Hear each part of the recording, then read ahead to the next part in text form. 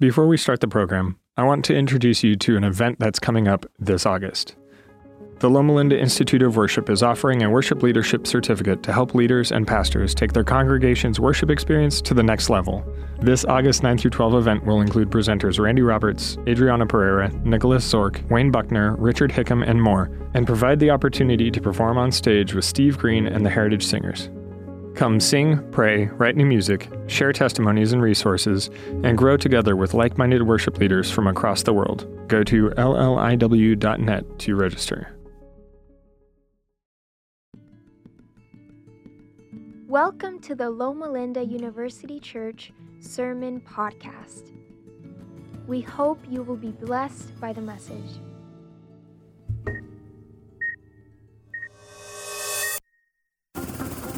Being a healthcare worker is hard work. No matter the area you work in, you often work long hours, odd hours, hard hours. You see us at our worst and help us get to our best. And a lot of times you're not really appreciated. Well, you're appreciated here at Loma Linda University Church and Anthem. We see you, we appreciate you, and on behalf of us, we want to express our sincere gratitude for the tireless and selfless work you do every day. Your dedication and commitment to helping others, especially during the ongoing COVID-19 pandemic, have been truly inspiring. You're the unsung heroes of our society, risking your own health and safety to care for others. Your hard work and sacrifices have not gone unnoticed, and we appreciate the tremendous effort you put in to ensure that your patients receive the best possible care.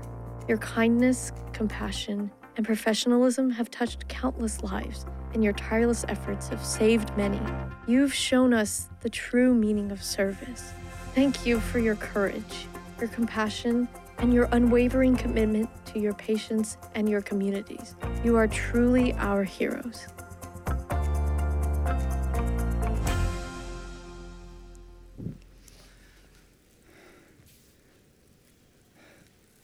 To make man whole. That's what it said at the top of the letter that I received when I was in college, but forgive me if I wasn't paying much attention to it. My eyes immediately went down to the body of the letter because I was anticipating this letter, and it said and it announced that I had been accepted at the Loma Linda University School of Medicine. Happy Sabbath. I'm Dr. Roger Seheult. I'm a pulmonary and critical care specialist, also sleep specialist, and I've been working in the area for a long time. And yes, the last 2 to 3 years have been busy. But I'm much more than that. I'm a son of this church, of this community, of this denomination. And the reason is because about 40 years ago, my mother and father, happy Mother's Day, Mom, by the way, decided at the age of 40 that my father was going to come to dental school. So he moved our whole family from Toronto, Canada, to Loma Linda. And me, at the age of 9, I remember it distinctly, walked in that door on a day just like today into this church, and my life was changed. Because you see, I got involved with everything. I was in the junior choir. I was in the collegiate choir. I was in Pathfinders. I was on the media ministry. Our whole family was involved in the media ministry. In fact, when we went on vacation, we had to coordinate that with the church. Otherwise, there would be nobody running the cameras that week. In high school, our youth pastor was Doug Mace. I'm telling you, Doug Mace is raising the spiritual seeds in his second generation. It's amazing to see Doug. I remember as soon as I walked into the church, the first thing that drew my attention was the pipes. And I said, you know what? I want to play that one day. And my brother and I both got organ lessons with chemo. And if you remember us playing, it's probably my brother that you remember. I played a few postludes. So the point is that I've done just about all of the aspects of a church service except give a sermon for the last 40 years. So here I am. I finally arrived. Love Pastor Randy. When my wife and I, by the way, happy Mother's Day, Betty. When my wife and I got married, we had an existential crisis because you see, my wife is a physician, but she was also a member of the Corona Seventh-day Adventist Church. And the senior pastor of the Corona Seventh-day Adventist Church was Randy Roberts. And so the question was, where are we going to go to church after we get married? I've said, of course, I've been a member here at the University Church. This is where we have to go. And she's like, but we love Pastor Randy's sermons down at Corona. And so Randy married us, and we went to him to counsel in this very severe issue that first came up as soon as we got married. And Randy took his job as a marriage and family counselor very seriously. And so therefore, you can thank us for having Randy Roberts here as a senior pastor at this church. Okay, I may be exaggerating that a little bit. Our 3 kids were born here at the medical center. Nicole, my oldest, she is 18. Last year, she gave the prayer conference here at the University Church. She was actually one of the sermons, and she likes to rub it in that she got here to the pulpit before I did, Dad. So just remember that. She also is telling me that she likes to go into medicine. She'd like to go into medicine someday. And I'm hoping, of course, that she decides to come to my alma mater, Loma Linda University, here to go to School of Medicine. Because, and I told her, look, you've got a better shot of it when someone who's related to you has gone through before you and made a good impression. And I'm hoping I made a good impression. I can see actually some of my attendings out there. I see Dr. Evans there and a few of the nurses. So about 2 months ago, you have to understand, when Randy called me and said, hey, could you give this sermon on May 13? I said, of course, very calmly, yes, I would be happy to do that. And then I hang up the phone and I turned to the first person next to me, who was Nicole, my eldest daughter, and said, you're never gonna believe this. I'm giving the sermon on May 13. And she said, she just very calmly just put her hand on me and said, Dad, you're gonna be fine. I said, well, why am I gonna be fine, Nicole? Why do you think so? And she said, Dad, you've got a better shot of it when someone who's related to you has gone through before you and has made a good impression. So I said, okay, Nicole, thank you. Let's bow our heads as we begin. Dear Heavenly Father, thank you for allowing us to be here on this Healthcare Provider Week, also on Mother's Day tomorrow. Help us to open the Word and to understand more about what it is to make man whole and to heal. In thy name, amen. So today's message is not just for physicians, not just for nurses, PAs, respiratory therapists, pharmacists, occupational therapists, all of the things that we graduate from this campus. And I want to disabuse you of this idea that when we walk around the campus, we can look at the medical center and we say, this is where we heal people physically. And then come to the church and say, this is where we heal people spiritually. Because we should be doing both in both buildings. I don't believe that God wants us to make man whole by having different disciplines at a university level. I think that's good, but I think we need to have different disciplines down to the individual provider level. I think we need to realize, and this is what we're going to talk about today, is that us in the medical profession, dental profession, the healing arts, are not completely doing, we're doing a job that needs to be done, but we're not doing the complete job if all we think we need to do is heal people physically. We're all trained very well to heal physically. My education here at Loma Linda was second to none, but I believe that we're neglecting a great work when we refrain from ministering in these lines of work, specifically the mental and the spiritual, and leave that singularly to somebody else. And despite the fact that I'm trying to do more, I don't think that I've reached my pinnacle either. I think there's more that I can do, and it's not just the physical healing. So the question is should we pray for our patients? We have come a long way since the rational 20th century. Actually, we coined the term here at Loma Linda, whole person care, and currently, in the state of California, the California Department of Healthcare Services has actually adopted that term into their own pilot programs. They want to make sure that healthcare providers are providing whole patient care. But as Dr. Peter Ubel, a physician and author at Duke University, says about a neurosurgeon who once offered in an unsolicited prayer to an atheistic patient about to undergo surgery, he said, it was wrong for that neurosurgeon to preach at his patient's bedside without first inquiring about his patient's spirituality.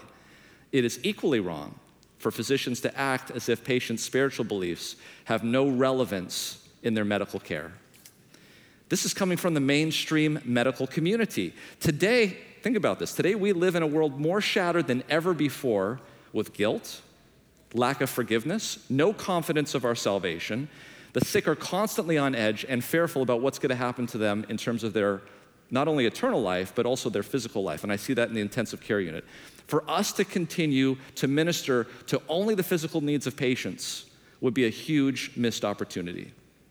I have a friend and colleague, Dr. Axa Martel. She's a hospitalist that works here in the old hospital. And in the old hospital, they used to have rooms with multiple beds. One day she was taking care of one of her patients, and at the end of examining them, she prayed with that patient. And as she was leaving, one of the other patients had overheard and said, Doctor, are you my doctor too? To which she said, no, I'm not. And then the patient said, can you pray with me as well? Once patients understand what they can get and what needs are met, when we stop for just a moment and pray with them, the world opens. It changes the environment. Dr. Brian Schwartz, who used to be the president of the Adventist Medical Evangelism Network, tells a story where he, as a cardiologist in Kettering, Ohio, would pray with his patients. And one day, a Muslim physician came up to him and said, Brian, when you pray with your patients, it makes me want to be a better Muslim. This elevation in the dialogue of prayer in the patient's room is something else. I know that there's been many articles that have been published. I know that Dr. Razouk here in the medical center wrote a nice article about praying with his patients in the last edition of the Loma University School of Medicine Alumni Journal, and I would invite you to do that. It gets to the point almost like peer pressure. There was one time when I was seeing a patient in my pulmonary clinic, and obviously a lot of my pulmonary patients also have heart problems, and he happened to be seeing a friend of mine, Dr. Thomas Mikowski, who's a cardiologist and does a lot of interventions. He always prays with his patients, and I knew that. And this was early on when I was just getting into this. And I knew at the end of my visit, the patient was there and said, looking at me, Dr. Thomas Mikowski, he always prays with his patients. And I knew I wasn't getting out of that room unless I prayed with that patient. So once people start to realize that this is something that we can do, they love it.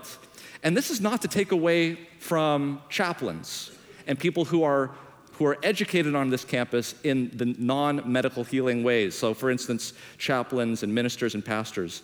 But there's something about knowing that the person who is in charge of your medical care is also in tune with the spiritual needs of that patient. The founder of our institution, Ellen G. White, said this about this topic: my brethren, the Lord calls for unity, for oneness. We are to be one in the faith. I want to tell you that when the gospel ministers and the medical missionary workers are not united, there is placed on our churches the worst evil that can be placed there. Our medical missionaries ought to be interested in the work of our conferences, and our conference workers ought to be as much interested in the work of our medical missionaries. This is really important. Look at that statement there at the end.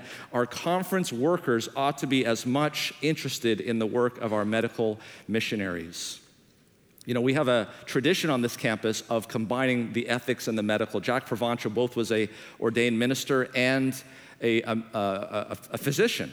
And this is something that I believe should not be combined just in a university, but also some people have actually gone to that extent to actually be trained in both. It's not necessary, but I know some people who have been members of the cloth and had later in life have gone back to medical school. I see Dr. David Westbrook, almost Dr. David Westbrook. He's going to be a doctor soon.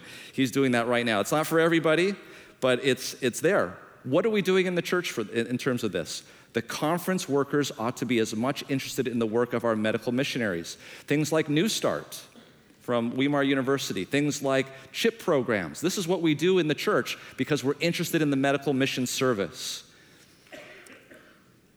As many of you know, I have a YouTube channel called MedCram where we would educate people on medical topics. And then when the pandemic came around, we discussed things of general medical interest, but we also started to talk about some of the natural healing remedies as well, like getting enough sleep, making sure that you're drinking enough water, getting rest, eating the right kind of diet. And as a result of that, we reached 1.5 million subscribers. People are very interested in how to make themselves more healthy.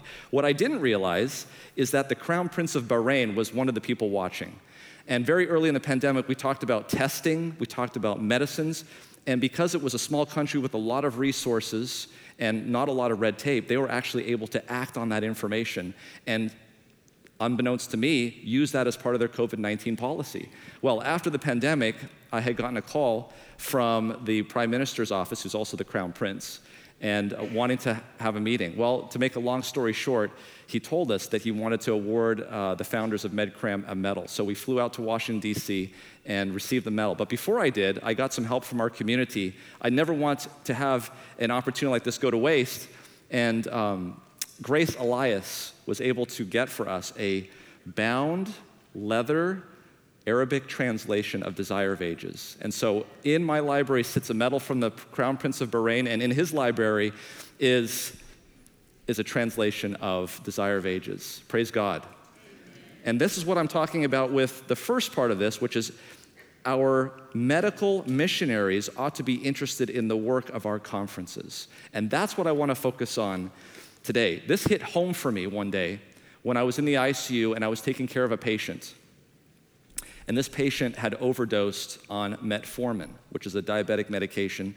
And when someone is in renal failure, as he was, it basically converts lots of lactic acid. It makes lots of lactic acid. This patient was so sick that his pH was actually less than 7.0. He was going into cardiac arrest. We couldn't even ventilate him appropriately to keep him alive. We had to have the respiratory therapist bag with the Abu bag to try to get off enough carbon dioxide manually for an hour or two while I placed the dialysis catheter in, put the patient on dialysis. We were praying for his physical healing. And it was as if he was the only patient in the intensive care unit. And boy, his normal lactic acid levels are about 2, his was 30. I'd never seen a level that high. I've never been so happy to see a lactic acid level of 20 about 12 hours later, and I knew we were in the right direction. And to make a long story short, we saved his life. And I was so happy. It was as if we were giving each other high fives that we had pulled through as a team. And the next day and the day after, when I went to go back to see him after he was in the intensive care unit, he was more depressed then than he was when he had come in, because he realized that he was not successful in committing suicide. And that's when I realized that you can be as adept as possible. You can do everything correctly. You can treat the patient physically. It's necessary but not sufficient. And this is the point that I want to make, is that when we separate the spiritual and the physical, we're not treating the whole patient. So I started to not merely talk about prayer and healing physical, but also spiritually. We have so many of those who are longing for spiritual and mental healing with the guilt and uncertainty in our lives. Reference what we've had here in the last month or two with the QR codes and the people that have asked these questions. I have never realized that I am sitting in the same pew with people who are not secure in understanding of whether or not they have been forgiven. Forgiveness of sin in our lives is so necessary for the healing process to happen. For many, they are not sure of it. It's more powerful than actual physical healing. When someone feels like they are forgiven, a weight is lifted from them. And a new countenance is manifested, and they believe that they're actually forgiven. So there was an interesting study that was done in 2001. Dr. Neil Krauss out of the University of Michigan and Dr. Christopher Ellison out of the University of Texas in Austin. And he sent out 1,500 surveys. Now, what they were looking for in this survey was a survey about forgiveness. And there was 2 types of forgiveness that they were interested in looking at. The first type of forgiveness was conditional forgiveness. That means if someone does something to you, you would only forgive them if they came back and showed some token of contrition or said, "Excuse me," or something like that. That's conditional forgiveness. Unconditional forgiveness is when you forgive them regardless of what they do. In other words, they could go on their way. They never had to come back. You would still forgive them anyway. So they had conditional forgiveness and unconditional forgiveness.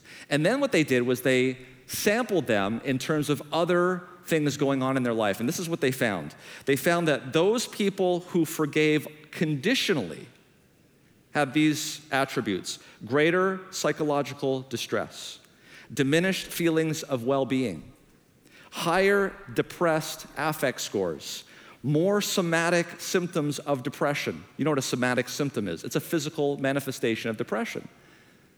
belly aches, headaches, feeling malaise. Lower life satisfaction, more anxious about dying. This is something I see in my intensive care unit when I see patients. So those who forgave only conditionally had all of these attributes, and those that didn't, those that forgave unconditionally, did not have those attributes. But something that was even more interesting, something that set back the researchers even more than that, was the next thing that I'm going to share with you. And I'm going to show you what they actually wrote, because they wanted to figure out what determined whether or not somebody would forgive conditionally or unconditionally. And this is what they found.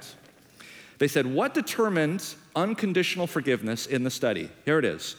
Older people who feel they are forgiven by God are approximately, not 20%, not 50%, not even 100%, but 2.5 times more likely to feel that transgressors should be forgiven unconditionally than older people who do not feel they are forgiven by God. That's a pretty high odds ratio. Almost it implies causation. So what you have here is if somebody understands that they are forgiven by God, that they have sinned, that they repent, and they know that they've been forgiven by God, they are more likely to forgive others unconditionally, and guess what? They miss out on greater psychological distress, diminished feelings of well-being, higher depressed affect scores, more somatic symptoms of depression, lower life satisfaction, and being more anxious about dying. So we have two problems. The two problems are this. There are those who do not realize their condition and are not forgiven as a result. They miss out of the benefit of the forgiveness of sin. Then there are those that do realize their condition and have either not asked for forgiveness, or they have and they still are not convinced that they are forgiven. And these are the patients that roll in time after time after time with the baggage of sin. And what do we do as healthcare providers? I can tell you as a critical care doctor, if somebody comes in septic shock, my first job in addition to resuscitating them is finding the source. It's called source control. Find out where the infection is and cut it out. Start the antibiotics, find the abscess. What we're seeing here, based on the science, is that the real source of much of this disease is this understanding that they're not forgiven by God. And this is maybe the real source. It's as if I'm looking at a CAT scan and I'm trying to find in the CAT scan where the abscesses are so I can have them drained, rather than just treating them and throwing them out. Do we get to the underlying source or not? To get the most benefit from praying, we should not just pray for their physical healing, but make sure that they believe they undergo treatment, that they are fully aware of the forgiveness of God in their lives, whatever it is that they actually have done. And this is exactly what the science would indicate. So the science is indicating that if you want to have better outcomes, make sure that your patients are not harboring understanding of unforgiven sin. Do you see this? Okay, so based on this, it wouldn't be surprising for Ellen White to write this in the Ministry of Healing under the chapter, Prayer for the Sick. That's what she says. To those who desire prayer for their restoration to health, how many want restoration of health? It should be made plain that the violation of God's law, either natural or spiritual, is sin, and that in order for them to receive his blessing, sin must be confessed and forsaken. When wrong things have been righted, we may present the needs of the sick to the Lord in calm faith. His Spirit as the Spirit may indicate. He knows each individual by name and cares for each as if there were not another upon the earth for whom he gave his beloved Son. Because God's love is so great and so unfailing, the sick should be encouraged to trust in him and be cheerful. So, do we have an example of this in the Bible? Certainly, if this is a truism, we should see an example of this in the Bible. And in fact, the answer is yes. And if we look at towards the end of Christ's healing and teaching ministry, we see an event that exemplifies exactly what we've been talking about today, and it's Simon's feast. At Simon's feast, there are two characters that exemplify the dichotomy, both by contrast and comparison to what is happening. So who are the two guests? Number one, Simon. He's the host. Who is Simon? Simon is a powerful Pharisee who was physically healed of leprosy, a deadly disease, but did not fully understand his full condition and his need for a Savior. Sitting at the table, not giving Christ the kiss, but interested to hear more. This is what Desire of Ages says. Simon of Bethany was accounted a disciple of Jesus. He was one of the few Pharisees who had openly joined Christ's followers. He acknowledged Jesus and as a teacher and hoped that he might be the Messiah, but he had not accepted him as a Savior. You have to be in trouble to have a Savior. If you don't feel you're in trouble, you don't need a Savior. His character was not transformed. His principles were unchanged. Simon had been healed of the leprosy, and it was this that had drawn him to Jesus. He desired to show his gratitude, and at Christ's last visit to Bethany, he made a feast for the Savior and his disciples. So this is an interesting story because this story is recorded by all four gospel writers, Matthew, Mark, Luke, and John. Now, Matthew, Mark, and Luke were written very early in the Christian period, so probably at the same time as the second person in this story was still alive, and that is the woman, the sinful woman, as it says in Luke, and we heard today during the scripture reading. What do we know about this woman? Well, we know actually a little bit more once we can connect the dots, because the last gospel is the Gospel of John. And John also records about this topic, this event. But John was written much later, around 90 to 100 AD. John was very old when he wrote his gospel. And this took place when he was a teenager, many, many years before. It was very likely that this woman was no longer alive. And as such, John could tell us a little bit more about the identity of who this woman was. And he does so. Who was this woman? He writes in John 12, verse 3, "Then took Mary a pound of ointment and spikenard, very costly, and anointed the feet of Jesus." It was Mary of Bethany. Now, if we read the four accounts and we read Desire of Ages and we start connecting the dots, we start to find things that are really interesting. We start to find out that Mary of Bethany was very likely Mary Magdalene, the same person, and also very likely the woman caught in the act of adultery. But not only that, but that Simon was her uncle and the one that actually led her into sin, and that Judas was the son of Simon and therefore her cousin. And what you start to realize is that this is really one messed up family. But does it sound familiar? And yet Jesus is in the midst of them, ministering to them. Starts to put a couple of dots together in your mind. You always wonder, why were there so many Pharisees at Lazarus' funeral? Or how did Judas know where to go when the Pharisees were hiding on the night that Jesus was betrayed? Or how did the Pharisees know that the woman was actually in the act before they brought her to Jesus? These are questions that always linger, but if you put all of this together, you start to see. And what you start to find out is that this woman who was at the feet of Jesus at Simon's feast was forgiven and understood that she was forgiven. And this is the explanation for why she was different than Simon. Listen to what John says in chapter 8. "When Jesus had lifted up himself and saw none but the woman, he said unto her, 'Woman, where are those thine accusers? Hath no man condemned thee?' She said, 'No man, Lord.' And Jesus said unto her, 'Neither do I condemn thee. Go and sin no more.'" So we can see with this formula for a true and complete healing, this is how the healing ministry of Jesus Christ is to make man whole. Desire of Ages once again. Mary had been looked upon as a great sinner, but Christ knew the circumstances that had shaped her life. He might have extinguished every spark of hope in her soul, but he did not. It was he who had lifted her from despair and ruin. 7 times she had heard his rebuke of the demons that controlled her heart and mind. She had heard his strong cries to the Father in her behalf. She knew how offensive is sin to his unsullied purity, and in his strength she had overcome.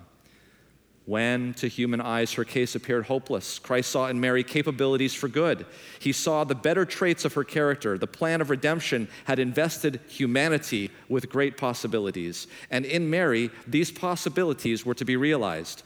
Through his grace, she became a partaker in the divine nature, the one who had fallen, the one whose mind had been a habitation of demons, was brought very near to the Savior in fellowship in ministry. It was Mary who sat at his feet and learned of him. It was Mary who poured upon his head the precious anointing of oil and bathed his feet with her tears. Mary stood beside the cross and followed him to the sepulchre. Mary was the first at the tomb after his resurrection. It was Mary who first proclaimed a risen Savior. Notice the difference between these two. One healed physically with a casual interest. The other healed at the deepest levels. Yes, Christ stopped them from throwing stones. It's the first instance of prophylactic medication, right? It's important. He met her physical needs at that moment. But that's not where he ended. He went in and went to the root cause, which was to forgive her sin. Forgive her sin. And that is why we see Mary at the feet of Jesus and not hosting a dinner party. And that is the difference. When we join hands with the Savior to truly heal, when the right arm of the gospel, the medical missionary work, is joined with the rest of the body of Christ, when our burden is to heal all aspects of our patients' lives and provide true care, the result will be Mary instead of Simon. But even Simon was gently converted by Christ once he was made aware that he owed 500 and not 50. He thought he owed 50 and she owed 500. But when Christ showed him that he was the one that owed 500, he realized, and instead of him reading Jesus, Jesus was now reading him. And so we have a number of issues. There are some of us here who are Simons, needing to understand that we owe Christ 500 and not 50. We are needing the transforming Spirit of God. We need to be convicted of what we have done and be transformed not only physically, but mentally and spiritually. And then there are some of us here who are Mary. We feel as though we are too sinful. We feel as though we are beyond hope of salvation. But we understand that Christ has paid the 500 and we respond with the spikenard. But we should know that we are forgiven and that we should forgive others. Jesus knows the circumstances of every soul. You may say, I am sinful, very sinful. You may be. But the worse you are, the more you need Jesus. He turns no weeping, contrite one away. He does not tell to any all that he might reveal. But he bids every trembling soul to take courage. Freely will he pardon all who came to him for forgiveness and restoration. Dr. John Shin, class of 2014 and current president of Amen, wrote this article in the recent edition of the Alumni Journal titled Steps to Effective Spiritual Care. And I think it's a great article if you want to read this. He outlines 7 steps that we as healthcare providers can do to make sure we bring that to our patients. Number 1, to bear fruit, we must be connected to the vine. So we need to make sure that we are connected to the vine on a daily basis. Number 2, spiritual care must be Spirit-led. So we need to invite the Holy Spirit into us if we want to imbue it into our patients. Number 3, prayerfully look for opportunities to conduct spiritual care. When your patients are talking to you about philosophically how things are going on in their life, when they're looking at it from the 30,000-foot view, that's when you can come in and talk to them. Engage in spiritual conversation with them to see if they want to reciprocate. If appropriate, act when we are impressed. Number 5 is act when we feel impressed to act. So you will get a sense. This has happened to me when I've talked to patients. I'll get this sense that I need to intervene, that the patient needs this. Watch for this. This is a skill that you can build as a healthcare provider. If appropriate, end with prayer. Not every interaction with patients need to end in prayer. Okay? Make sure that you are using it when you think it is necessary. And then finally, number 7, document your spiritual encounter so that the next time you see that patient, you'll know where you can pick up. Dr. Gerald Winslow, Director Emeritus of the Center for Christian Bioethics here at Loma Linda University, said this: wholeness means the lifelong, harmonious development of the physical, intellectual, emotional, relational, cultural, and spiritual dimensions of a person's life, unified through a loving relationship with God and expressed in generous service to others. If we are going to carry out the mission of Loma Linda University, indeed, Christianity, to continue the teaching and healing ministry of Jesus Christ, we must pray with and for our patients, not just for physical healing, but also to make sure they get the full benefit of the transformation of the body, mind, and soul.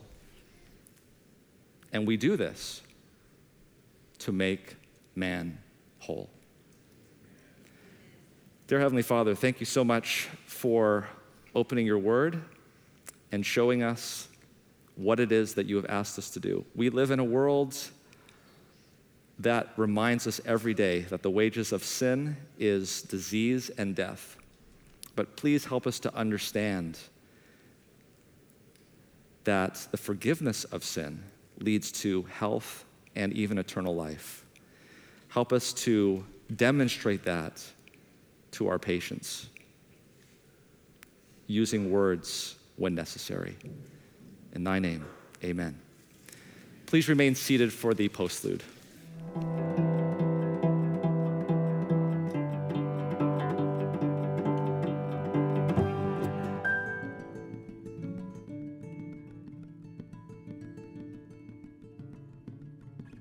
Find more podcasts, videos, church events, and how you can support the Loma Linda University Church at lluc.org.